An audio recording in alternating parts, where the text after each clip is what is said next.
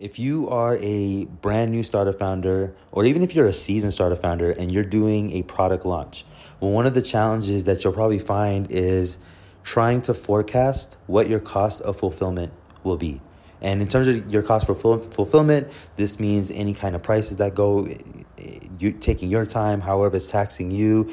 And it's really difficult to forecast, right? Because it doesn't just stop at getting the product in the customer's hands. Afterwards, there's going to be some level of support. And there's all these different things where your cost of fulfillment, if it ends up exceeding the value of whatever you sold this product for, you're going to go out of business. You're probably making very little money. You're not seeing very little return, and you could easily fail. So in terms of being able to create a fulfillable process that is scalable, that keeps you happy, you might have to experiment a little bit to see what works for you. And this is where a lot of founders can get into a lot of trouble, because what a lot of companies will do is they will experiment with the feature and they'll realize that fulfilling this feature is costing them way too much, and then they'll take that feature away. And this will cause an uproar around the startup community, whatever community that the startup has built, and they're probably going to decrease the net promoter score. They're not going to get much traction. It's going to be a very bad look. So here's how you fix it. The way you fix it is you have to set the frame correctly. And this is actually something that came up in a meeting we had recently, because we are launching a brand new product and I'm considering how to fulfill this product.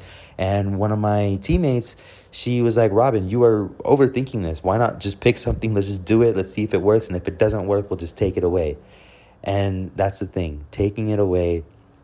I want to introduce you to the concept of the endowment effect. So what the endowment effect is people value things that they believe that they already own versus things that they don't own. Now, to illustrate what I'm talking about, there was an experiment where they gave people a coffee mug, for example. And if they gave this coffee mug to people and people already own this coffee mug, and you were to ask this person, how much would you sell this coffee mug for? Well, this person might say that I would sell this mug for $7. Now, if you take the same person and you take the same coffee mug, but it's not their coffee mug, and let's just say that this is a brand new coffee mug sitting in the store, and if you ask this person how much they're actually willing to purchase or to spend on that coffee mug, they might tell you $2. So that discrepancy of $5 between the willingness to sell and the willingness to acquire, that discrepancy is based on the amount of value that they're putting on ownership. So that status of ownership, or that feeling of ownership, like people value things that they already own, and parting with it is painful. And if someone has to part with something that they already own, they're gonna charge you for that. So in this coffee mug example, people are wanting to charge a $5 premium to part with this ownership from the coffee mug.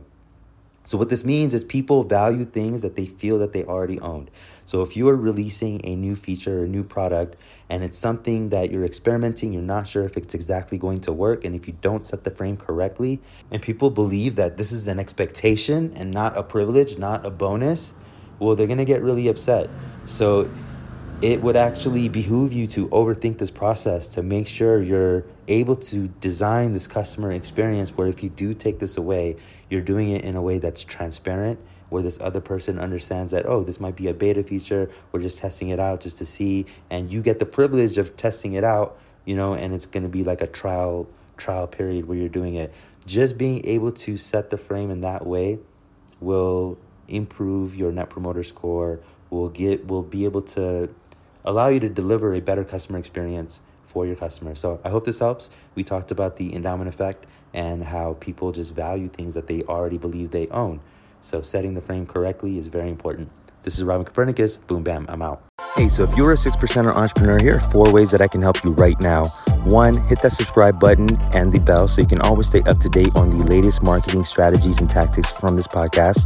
2, find out how much of a natural-born entrepreneur you are by taking the visionary quiz at robin.ws/quiz.